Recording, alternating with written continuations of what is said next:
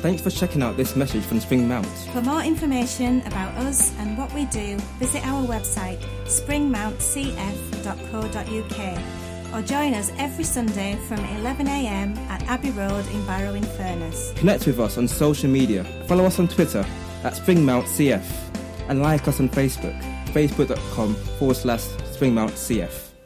Okay, good morning.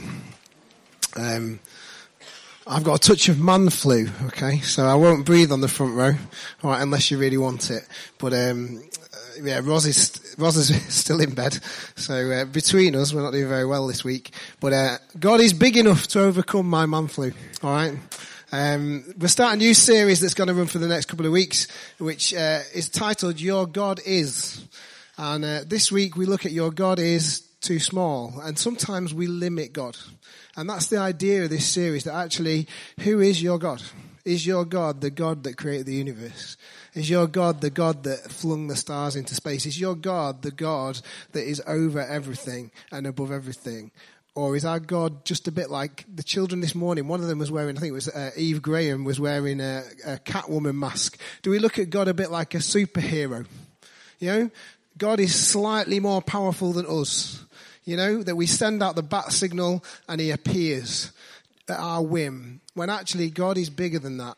And if we limit God to even this building, then we're saying that God can only work in this building or in the people here. But actually God is bigger than those things, isn't he?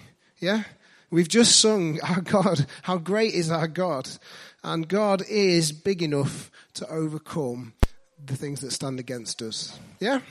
And that's where we are this morning. So I'm going to base this in the book of Acts, and we're going to look at a few incidents that happen in the book of Acts, the early church. Because if God was at work in the early church, he's at work now, isn't he? Yeah? God wasn't just at work 2,000 years ago and before. God is at work today. God is at work in us, through us, and for us. And we've got to start recognizing that. And we've got to recognize how big our God is. So we're going to read from Acts chapter 12. I'm going to read all 19 verses at the beginning of this chapter. It may be a familiar story to some of you, maybe not as familiar to others. But Acts chapter 12, verses 1 to 19 say this. They should come up on the screen. Look at that. Brilliant. It was about this time that King Herod arrested some who belonged to the church, intending to persecute them. He had James, the brother of John, put to death with the sword. When he saw that this met with approval among the Jews, he proceeded to seize Peter also. This happened during the festival of unleavened bread.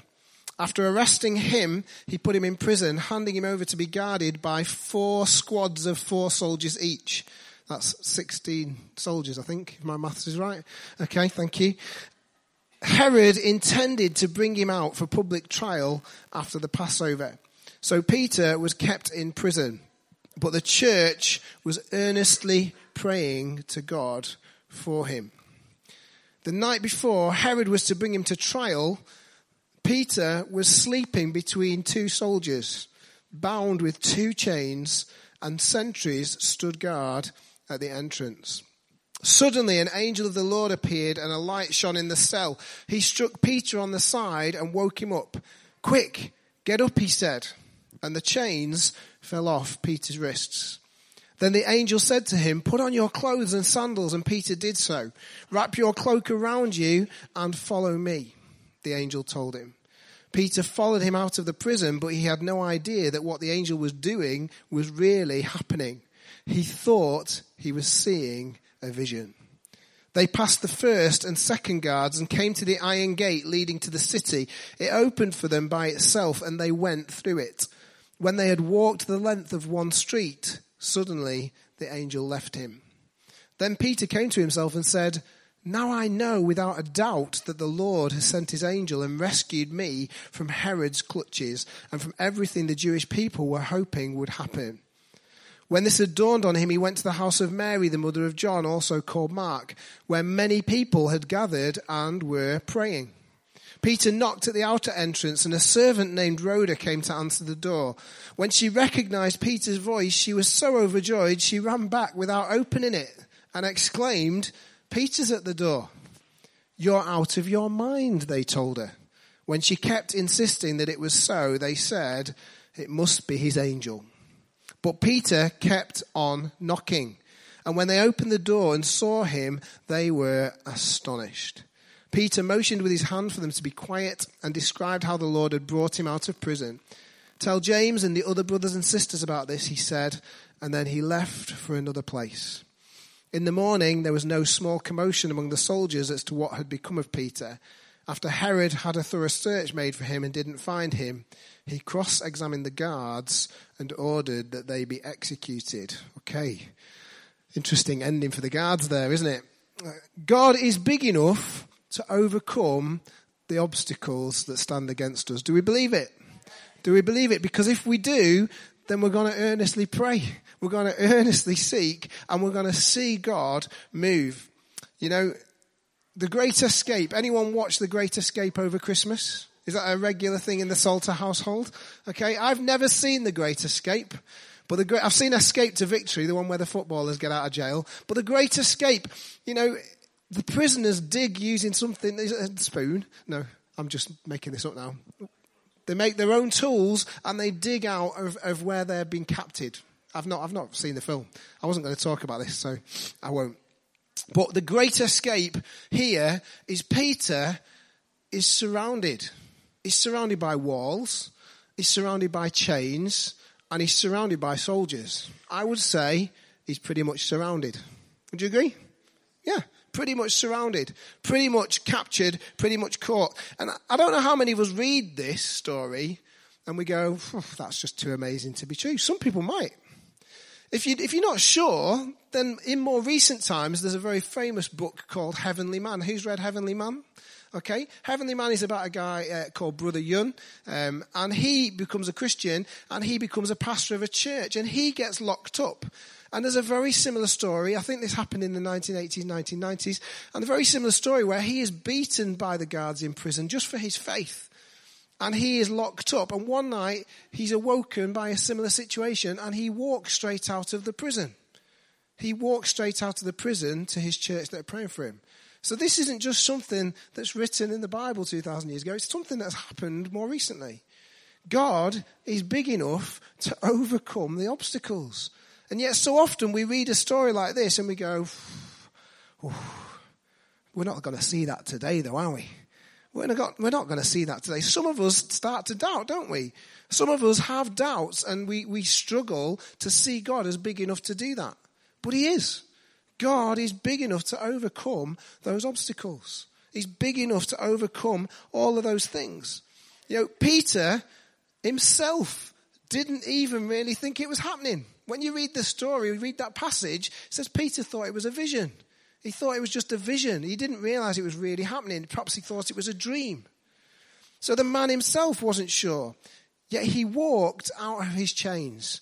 He walked away from those that were keeping him captive. And he walked straight out of the front door. Why? Because God is able. God is able. This passage, this one little example of a story in the Bible tells me that God is able. And I can believe and trust that God is able.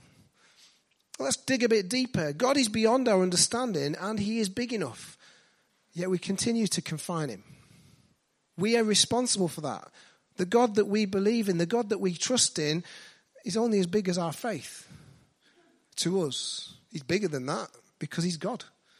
Yet so often we limit God. We limit him to just this sort of Superman character, this Batman character, the one who will come when we call, the one who is slightly more powerful than we are, slightly cleverer than we are. That's not difficult for some of us, including me. We make him just a bit too human. Yeah? Would you agree? We make God a slightly big human. We make God a slightly more powerful man. We make God a slightly bit bigger than us, a bit wiser than us. We make him just superhuman, when in fact he's supernatural. He's not just superhuman, he is supernatural. He is bigger than the kids' songs that we sing in Sunday school, things like, my God is so big, so strong and so mighty, there's clap, clap. Thank you. There's nothing that he cannot do. We sing that as children. And yet when we become adults, we start to doubt it. we start to doubt it. We start to go, oh, well, I'll do this myself. And when I get stuck a little bit, I'll call for help. We treat him a bit like our earthly father maybe. When I get a bit stuck on this, I'll call him for some help. When God is bigger than that. Maybe our God this morning is too small. There's a throwaway line in Genesis chapter 1. Anyone started the Bible in 1 year this year with the Alpha Bible in 1 year app? Yeah, a few people? Good. If you haven't, get on it. It's brilliant. It's the best Bible reading tool I've ever come across. And it's the one thing that will help you understand what God is saying. And there's a throwaway line in Genesis that it mentioned this week, and it's this. At the end of creation, it says, he also made the stars. How mad is that? How many stars are there? You look at, who's amazed when you look to the sky at night and you see all those stars? That's incredible. We live in an area where there's not a lot of natural light, so we see even more stars than if you're in the centre of Barrow. It's amazing. And yet in Genesis it just says, he also made the stars. Doesn't go into great detail, just says a throwaway line. Why? Because God is big enough. God is bigger than we could ever imagine. He also made the stars. It says in God's word, he knows how many hairs there are on your head. For me, that's easy. We've said this before, But he knows how many hairs there are on your head. That's not just one head. That's all the people in here. He knows how many grains of sand there are on the beach. He's bigger. He's bigger. And yet, so often, we limit what he can do. Psalm 8, verses 3-4 say this. When I consider your heavens, the work of your fingers, the moon and the stars which you have set in place, what is mankind that you are mindful of them? Human beings that you care for them. When I consider the work of your fingers, and then it talks about the moons and the stars and the universe. Joel has these little models that he paints. I find it a little bit sad personally, but he has these little models and he has to get down to very tiny little paintbrushes and use his fingertip precise things to paint them. And here we see God's fingertips creating the stars. The nearest star to us is the sun. It's massive, isn't it? Yeah, it's massive.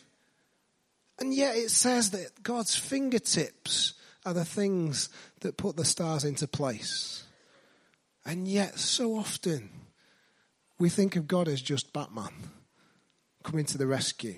We think of God as just slightly more important humanly than we are. The stars we see are simply fingertip stuff. We've not had a wow this morning, but I think the stars in the sky are a wow, aren't they? Why? Because what is man that he's mindful of us? Why should God even care about you and me? When actually the universe is so big. And if the universe is so big, God has got to be bigger. And yet so often we just limit him. We limit his power, we limit his strength, and we limit his love. There was a famous British philosopher called Evelyn Underhill. And she said this. If God was small enough to be understood, he would not be big enough to be worshipped. If you're here this morning expecting to understand the God of the universe, then there's no point in worshipping him. Because he's just as good as you or me. If we can understand him completely, then he's only as big as us. But actually we worship him because we can't put anyone higher. We worship him because there is no one bigger. There is no one greater. There is no one more able. And yet we either limit him or we completely deny him. If we want to worship God, we need to know how big he really is. So God is big enough to overcome the obstacles. We see in this passage, he overcomes the guards. He overcomes the chains. He overcomes the doors. And then we see this, that God is big enough not to explain every part of life. We read this story about Peter, and often we miss the beginning of the story. Look at the beginning of the passage. Look at Acts chapter 12, verses 1-3. It starts by explaining that James, the brother of John, has been imprisoned in the same way. Yeah? It starts by saying James has been imprisoned. What happens to James? he's executed. Herod sees that pleases people, and then he arrests Peter. James has been arrested, put in prison, exactly the same circumstance, but he doesn't have a miraculous escape because it was his time to be with God. Is that God's fault? Is it God's fault that James stays in his prison while Peter walks out? Is that God's fault? Is God able? Yes, he is. Is God capable? Yes. Is God big enough? Yes. Is it the church's fault that James is still in the prison and then executed? Is it James's fault? No. It's just we can't possibly understand everything that goes on. We live in a world that is broken with evil people. Herod was an evil man. He was using people for his whims. James is in prison and he's executed, yet Peter walks free. Seems unfair, doesn't it? But James, it was his time to be with his Father God. Why were they both in prison in the first place? Because of their faith. They were in prison in the first place because of what they believed. And yet so often we blame God for so many things. And yet here, these men have been arrested because they love God. And yet so often we look at our circumstance and we go, God, where are you? These men were there because God is what they loved. God is who they followed. Peter still had more to do here before going to be with God. You know, life is not always fair. It's a fact, isn't it? Life is not always fair, but God ultimately is. God ultimately is. The Bible talks about justice. It says God is a just God, that he is fair. Revenge is mine, saith the Lord. We don't need to worry about that. But God is fair. He is just. He is big enough to trust. When you're struggling, God is big enough to trust. Do you think James in that prison didn't trust God anymore? Of course he trusted God. Peter in that prison trusted God too, and he saw a miracle. God is big enough to trust. God is big enough to take our worries and our doubts. He's big enough to deal with us shouting out to him. The Psalms are full of David crying out to God, saying, God, where are you? God, what are you doing? The Bible is full of people who cry out to God, who cry out in angst and anger. God is big enough to deal with that. He's big enough to hear, and he's big enough to know what the future holds, and for us to trust him with it. Interesting, as we read the story, it says the church was earnestly praying. Yeah? The church was earnestly praying. Peter is in prison, earnestly praying. What does earnestly mean? Anyone know what earnestly means? Determination, energy, dedication, all good words, belief, commitment, yeah? All those things. The church, if you look in the dictionary, it's sincere and intense conviction. All those words are right. The church were praying with sincere and intense conviction. Yeah? Does that echo our prayer life? I don't know. When I read this passage, sometimes we think, I'll send up a quick prayer and see how we go. Do you think the church prayed for James? Yeah. Saw a very different result though, didn't they? Why? We don't know. But we don't have to know. We don't have to understand everything because God is bigger. God is bigger and greater than our smallness here. What we see as a picture here is only a tiny glimpse of what God sees as the bigger picture. God is bigger. I'm sure the church prayed. So why pray then? Why pray? If on the one hand the church is praying for James and nothing happens, but on the other hand they pray for Peter, why pray? Because prayer changes us. Prayer brings us into relationship with God. It brings us closer to him, and it actually changes our minds more than it changes his. God is big enough to answer and act. God is big enough to hear all our cries, and he does listen. I often hear, have you heard those people where they say, I was driving along the road and I needed to get to an appointment and I prayed for a parking space and there was on the road. Anyone heard that one? Yeah. Do you think God's really that interested in your parking space? Maybe, okay? Or maybe you could have just left earlier and parked somewhere anyway, okay? Or the other one is when you hear people say, oh, God must have been looking after us because we were late setting off and there was an accident and he must have been protecting us. What about the poor people in the accident?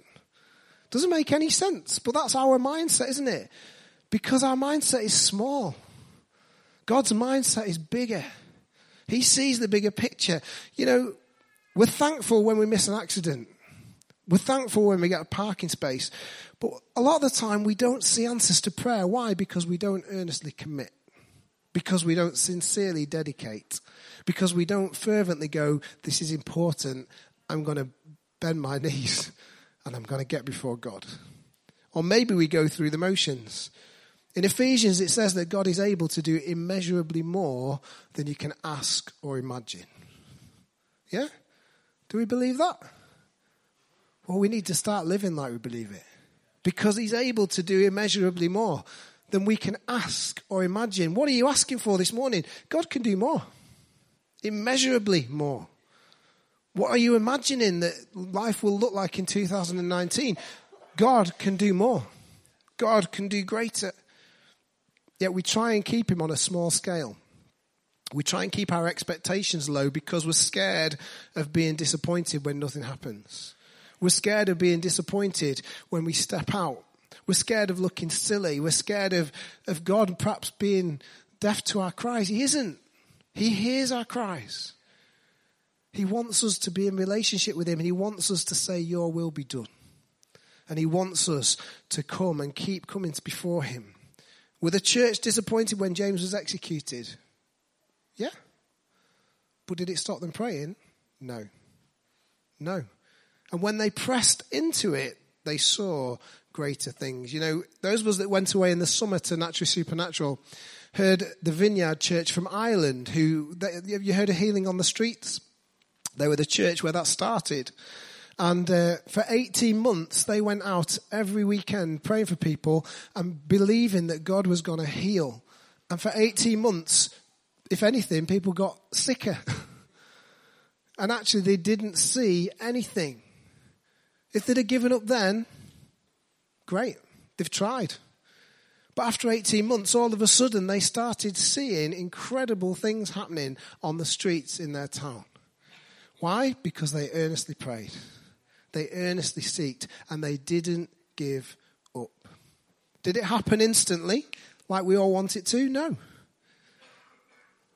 But I believe God saw their dedication, their determination, and God honoured them for that. It was 18 months before they see breakthrough. And, you know, many of us stop after one little hastily offered prayer. Many of us stop. Many of us look to ourselves and our own strength. Earnestly commit to praying. Why? Because God is big enough to break chains. God is big enough to open doors. And God is big enough to overcome armies and soldiers that are posted against us.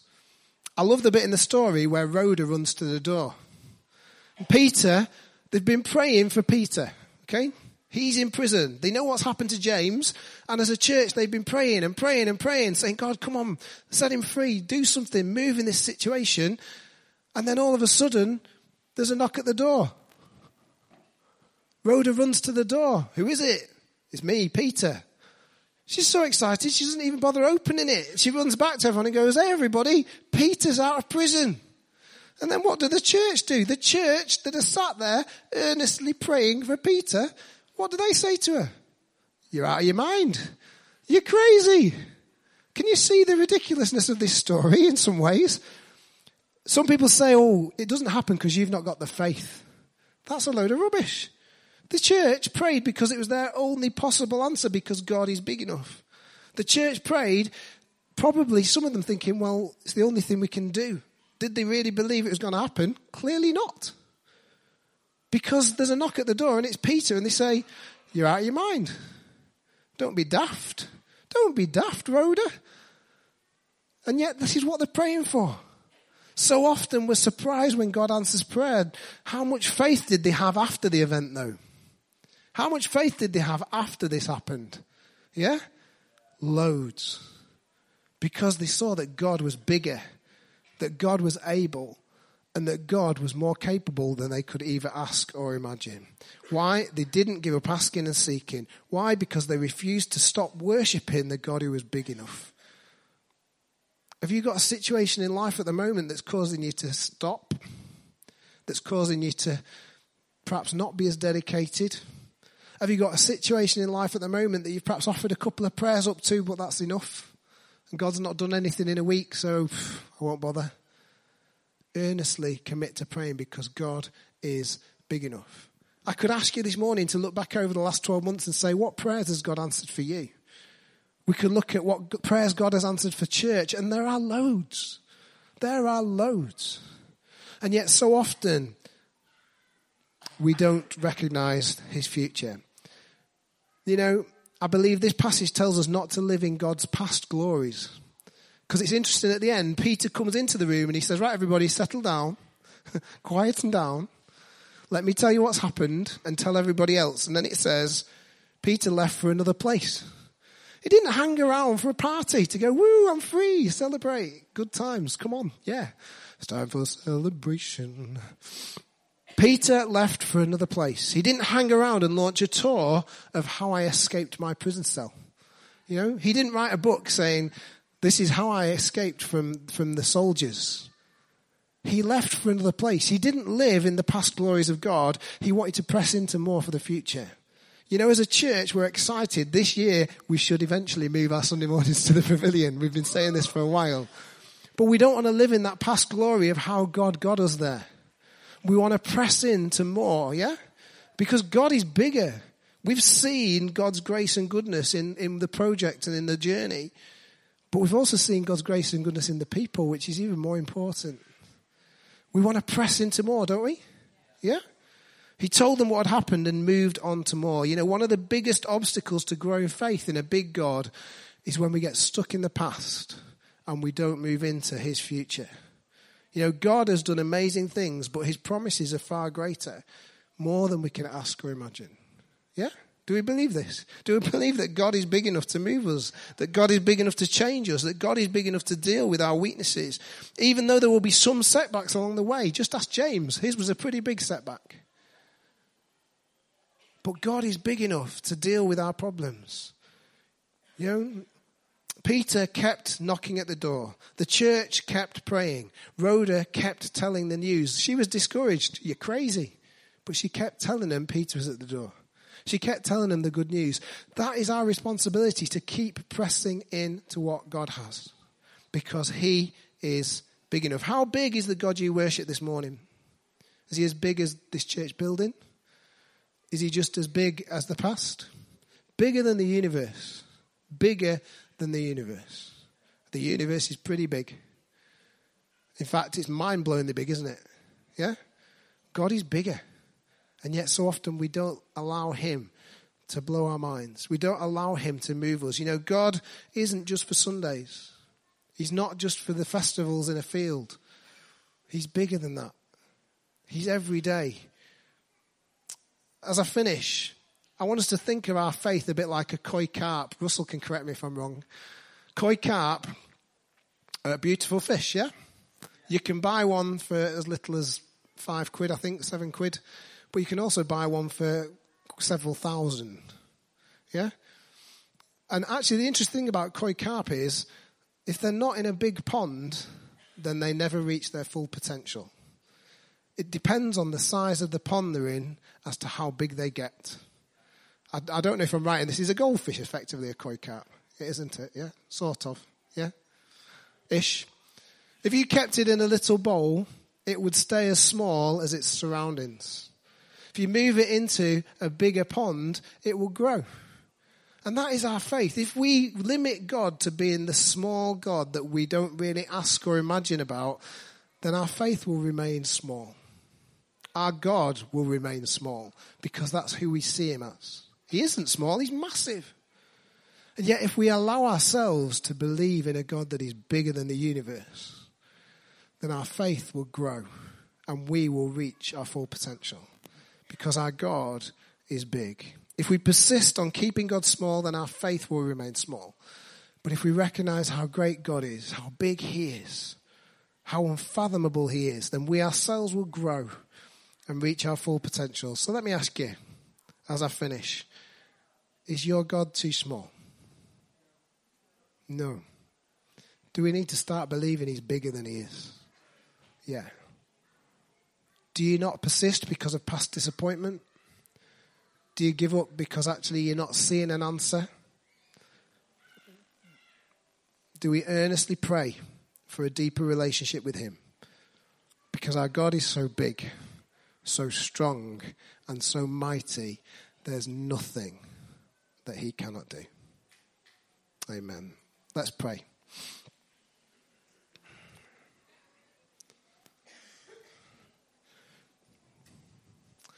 I'm going to ask the prayer team just to be at the front. I know it's hard because of time and things like that, but if the prayer team are at the front, if this morning there's a situation you want someone to stand alongside you in prayer, you can come as ones, twos, as a family.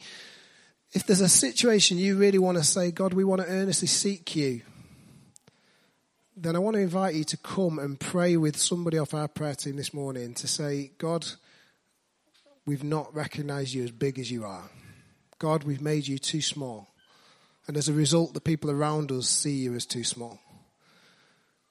And wouldn't it be amazing if in the coming weeks and months we see more answers to prayer, people jumping up to share how God has been bigger than they expected. So if the prayer team are at the front here, if you want to stand with them and just say, please pray with us for this, pray with us for breakthrough. This is the start of you saying we want to earnestly commit. We're going to do it and not give up. We're going to be like that early church that met and that waited and prayed and prayed and prayed some more. Because we want to see chains broken. We want to see lives change. We want to see cell doors open wide and people walk out of the prison cell. And if we believe that God is big enough, we will keep bringing it before him. And he will not only change us, he will change our circumstances. Because he is good and he is God.